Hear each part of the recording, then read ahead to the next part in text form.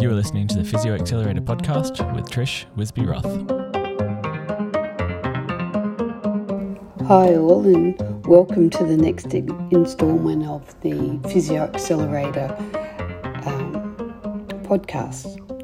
So at the moment we're working through the working with patients and new grad basic principles, and what I'd like to talk about today is red flags.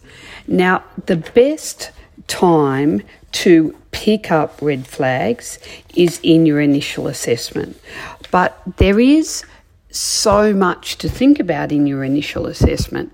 I do think it's important to have prompts on your new assessment sheet for some of these red flags, because it's really important that if there are red flags, you don't miss them in that initial assessment.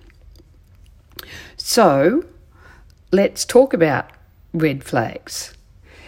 Now, what are red flags? They are clinical indicators of possible serious underlying pathology that requires early medical attention. So, meaning early, you can't pick them up 3 weeks down the track when a patient isn't getting better or seriously deteriorating.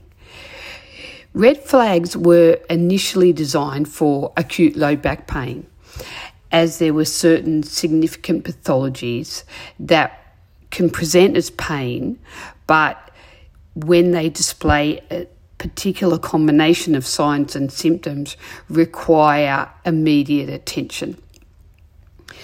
So, in general, if you're picking up these red flags, and we'll go through what the key ones are, in that initial assessment, by the end of your initial assessment, your short-term goal has to be immediate medical attention.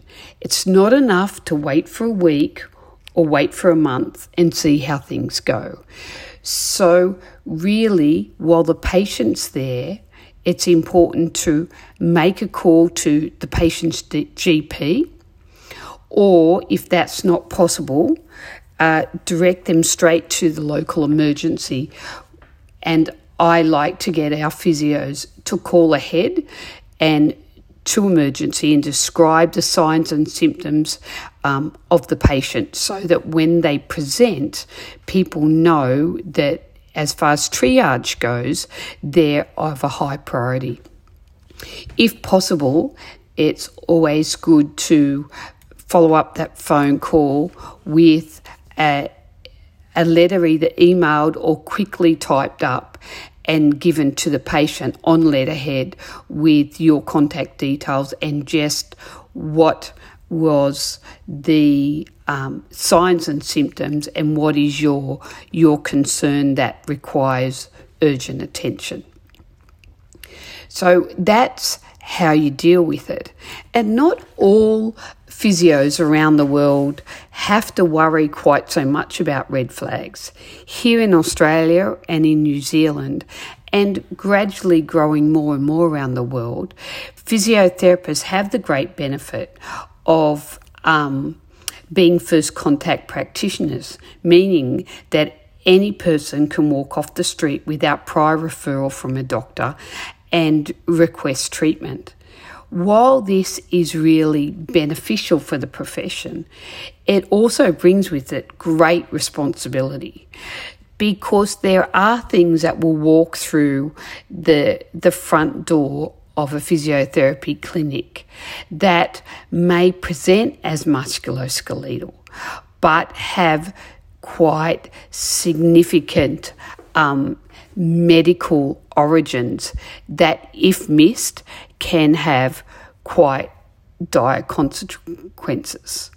So while as a physio, I think we have really the ability to provide a really true biopsychosocial treatment and rehab strategy and have great differential diagnosis of musculoskeletal conditions, that gives us really the responsibility to know when something is really out of our skill set. And it's very important in this initial assessment not to miss those serious pathologies that walk through the door that have been masked as muscle or simple joint pain. So, how do you not miss a serious red flag in that initial consultation? There are really some key questions to ask in that initial assessment to screen for red flags. And what I'd like to do is go through these.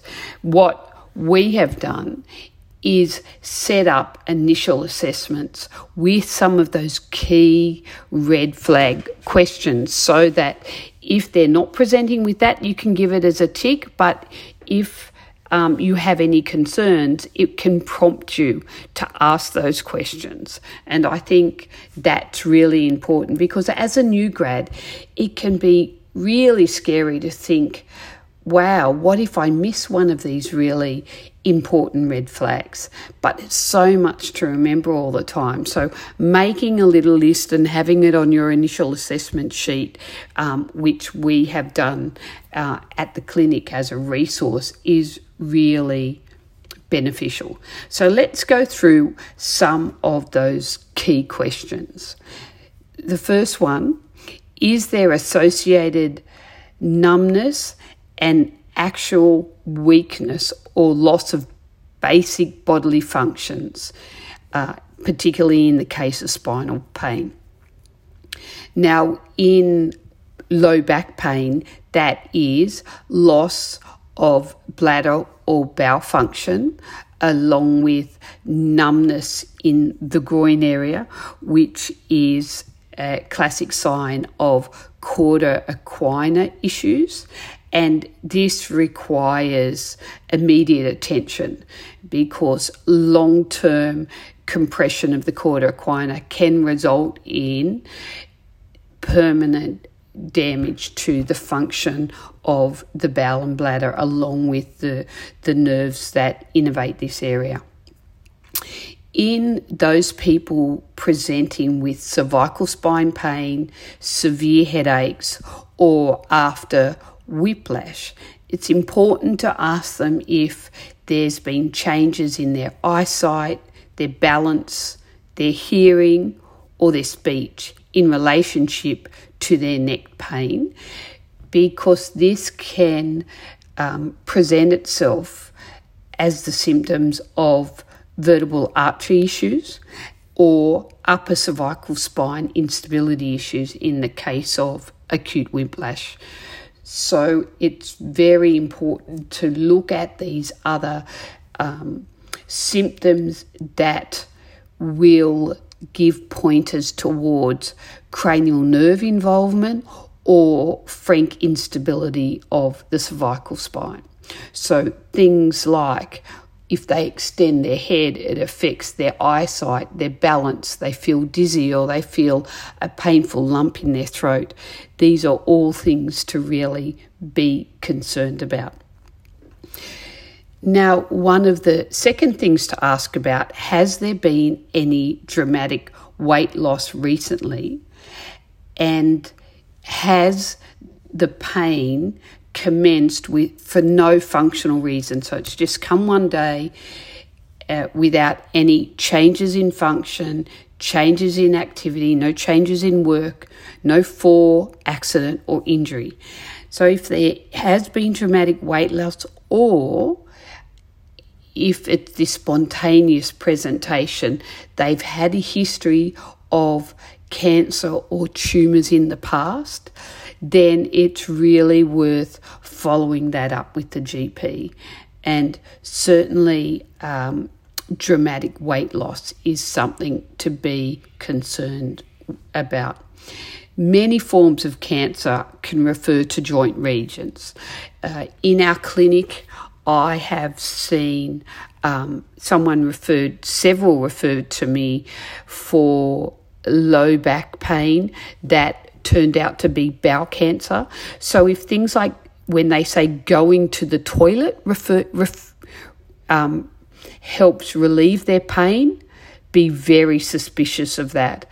And sometimes with people who have tumours, they may also talk about bruising or bleeding on the inside of the thigh, and there is some very complex hernias around that area, and one is an obturator hernia where the bowel can get entangled in the obturator foramen. So those type of things that don't fit with a musculoskeletal condition, be very, very concerned and want to speak to the GP about it. Female reproductive organs and cancers in this area can refer to the sacroiliac joint. So very often, if they get severe pain at certain times of the month, excuse me, and then it relieves, that's something to think about. Endometriosis is another thing that can really refer to the pelvic area, hips, and SIJ. And remember, sacroiliac joint, hips and lumbar spine are the common first sites of secondary metastases. Now, I've had this many times, unfortunately, in my career. I had one lady referred to me who'd had SIJ pain for 7 years, particularly worse at night. And she'd been going to acupuncturist, naturotherapy, lots of different things that hadn't changed this SIJ pain. It didn't fit a biomechanical pattern. It was much worse at night, spontaneously came on. She had lost a lot of weight, very positive pain provocation tests. And so when I referred her to the GP with real concerns and they did a bone scan, it turned out that she actually had a metastasis in her SIJ that had been from a primary in the breast that hadn't been investigated. And unfortunately, she passed away 6 months later. So it's not something that you want to miss. In young people, if they present with a spontaneous severe hip pain that doesn't really have a clear history of why it happened, night pain is severe, and it's not resolving quickly. Young kids with hip pain resolve quickly. Think about making sure you're getting it cleared with a GP, because young kids can get bony tumours in the hip. And I had a 11-year-old dancer who was referred to me who'd had severe hip pain that kept coming and going, not getting better, but always worse at night. She was a young dancer. She'd had 6 months of physio before we assessed her. Again, real pain on compression of the hip, positive, some of the stress tests of the femoral head really brought on her pain. By the time she had her scan, she had a grade 3 tumour in her femoral head and actually had to have a removal of the femoral head and osteoplasty. So they're really things that you don't want to miss. Significant night pain. Now, people who have acute inflammation, acute neural irritation, and even sensitization can have night pain, but it's always something to know, to be concerned about, and particularly if it's unrelated to activity and it's much more dramatic in intensity at night than with any function during the day. This should be discussed with the GP, because very often they need a multidisciplinary approach, be that whether it's a systemic inflammatory, and if you are worried about that, asking their history, if there's any inflammatory things in their history, is really important. Some ankylosing spondylitis can be more common in southern Mediterranean type genetic makeup. And acute stress fractures or acute fractures from osteoporosis can be very severe at night, and particularly if it happens spontaneously, it's important. Neural sensitization, while they may have pain at night, they'll often display this, but they'll often have other symptoms where, if you look at 2-point discrimination is decreased, they'll often talk about whole areas of sensitization or numbness. They'll often talk about close on the area being painful. So it's often a different presentation, but always something significant night pain. Another question is pain linked with concurrent development of fevers, sweats and tremors. Now, I've seen this in several different presentations, and as a specialist physio, I probably get more than my fair share, but it's always important to know that they can walk through your door. The most common I've seen with this have been surfers. So I treat quite a lot of surfers and big wave surfers with back pain. One of the things when they come back from overseas, particularly if they've been in a third world country, classically what they'll say is, I was feeling a bit run down. I got on the plane. By the time I got off the plane, I had severe back pain. I also had a temperature. I had sweats. I had tremors at night. When you put those few things together, you should send them off to either GP or the hospital to get tested for the possibility of either a systemic internal infection or parasites. Now, I've seen both. The ones I've seen most commonly have attacked lumbar spine discs, and so they'll have acute low back pain, but with these tremors and fevers.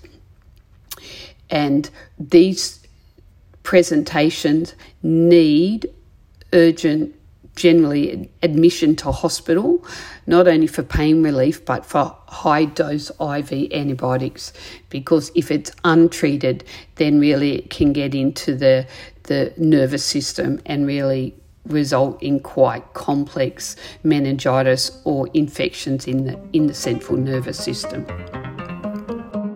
Hey guys, Phil here. Just taking a quick break to let you know that if you wanted to leave any comments or ask any questions, you can do that at the Physio Accelerator Facebook page. This is also where we host our live Q&As with Trish Frisbee-Roth once a month. Before we get back to the show, I'm just going to hear a quick word from our sponsors at Aster Australia. Aster Australia, where you can find Australia's widest and best range of physiotherapy and allied health product.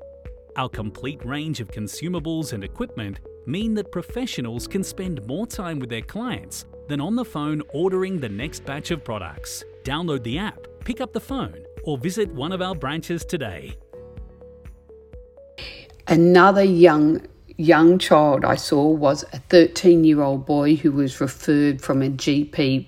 He was a soccer player and he had severe calf pain. So when he came in, he was referred as a soccer player with calf pain. When I looked at his leg, the whole calf was very, very tight. He couldn't get his heel down at all. And also, he was very unwell. He'd had a temperature. And the thing that clued me in that this was serious was when I pushed his foot up to stretch his calf, so into dorsiflexion, he would get a clonus. And also when I ran my finger over the bottom of his foot, he had a positive Babinski reflex.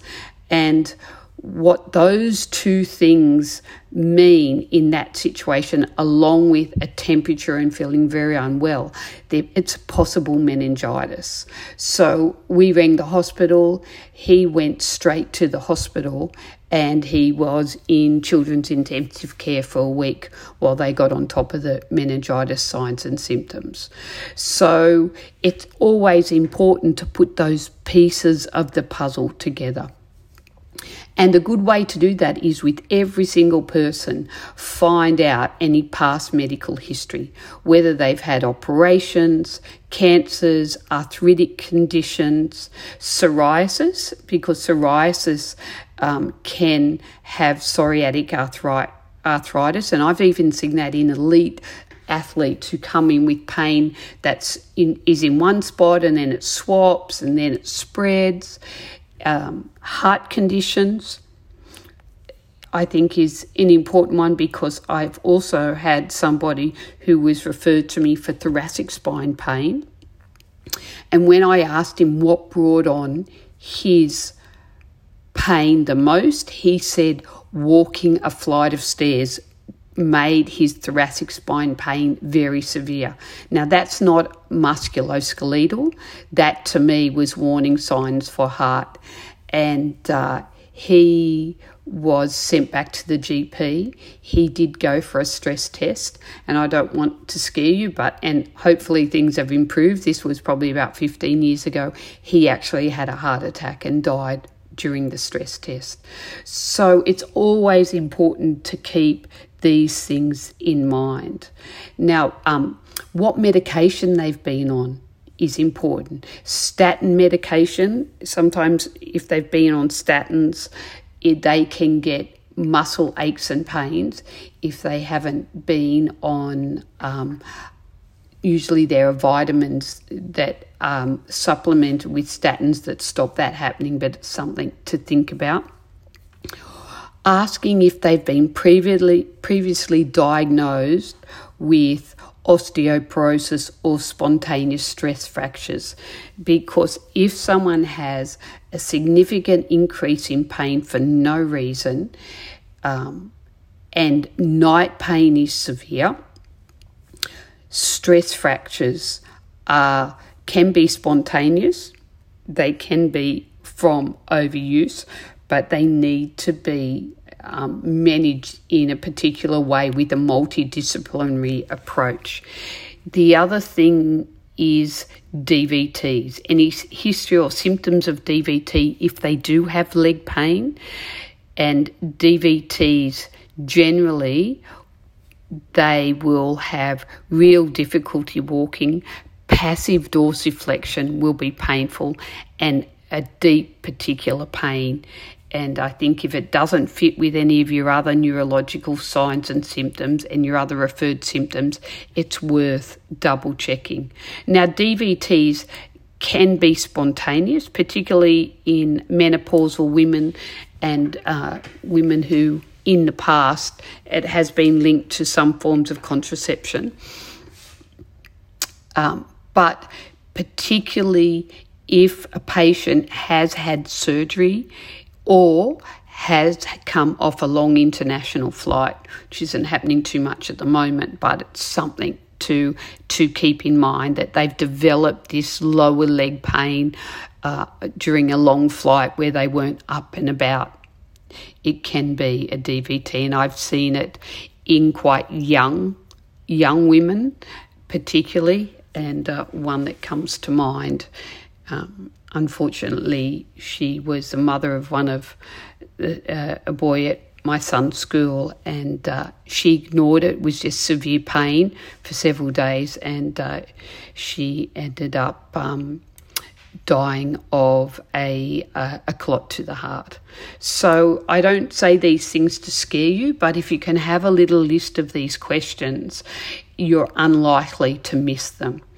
If a patient's presenting after surgery with unusually high levels of pain, now post-surgery can be painful, but unusually high levels of pain, it's good to contact a GP for an operation report and to also ask questions such as, was the surgery unusually lengthy and were there any complications to the surgery? Was their hospital stay very long and have they had multiple surgeries on the same area in the past? Did they have abnormal post-operative pain treated by stronger than normal painkillers? Or did they have to return to hospital soon after surgery due to abnormal pain. These are the type of questions when you're doing your initial post-op to make sure that you don't just assume their high pain levels are due to low pain tolerance. And if you can make sure you tick off these red flag questions, then you can go on with confidence to assess the area, work out what's going on, and give a short, a medium, and a long-term plan. I think physios in Australia are very well trained in general. However, those first few years when you come to private practice, there is so much to remember, so much to know. It really can be very intimidating. So having these cheat sheets, and I've put together just a 2-page handout that goes with this podcast that will help you with some of these questions and the things to look for. So I'm not here to make you scared. Hopefully you don't see many of these red flags at all. But if you do, then, and you pick it up, the patient will be very thankful. The GP will be very thankful. And, even the hospital will be very appreciative that you have rung ahead and let them know the high priority. I'll finish off with a story, and hopefully this doesn't happen to you, but I had been in private practice for approximately 3 years, and a lady brought her husband in who had severe headaches and had been seeing a chiropractor 3 times a week for the last 6 months to try to get on top of these headaches. And they'd actually got worse, and now he was starting to have severe changes to his eyesight. So I sat him down in the chair and I started talking to him, and it was very evident he had one fixed dilated pupil. And a fixed dilated pupil, unless they've had an eye injury and they know about it, can be a concern with vertebral artery. So I didn't do a lot of assessment. I laid him down on the horizontal on the bed, and I said to him, what brings on your changes in your eye and the pain behind your eye? And he said, if I look up and I just turn my head a little bit to the left, I get a severe pain behind my eye and it affects my eyesight. That was my assessment. I got 2 sandbags, put it next to either side of his head, and we called an ambulance. He didn't have a GP. Didn't look good for the practice to have an ambulance pull up outside and take this gentleman out.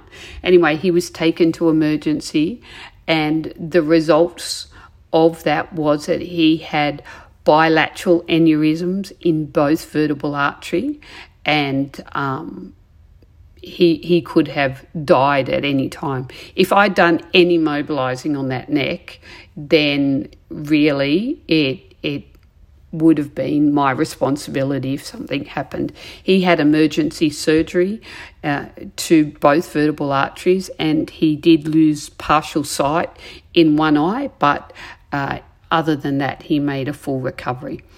So when things don't add up, you're very intelligent. When things don't add up, there's usually a reason they don't add up, because there's something else going on.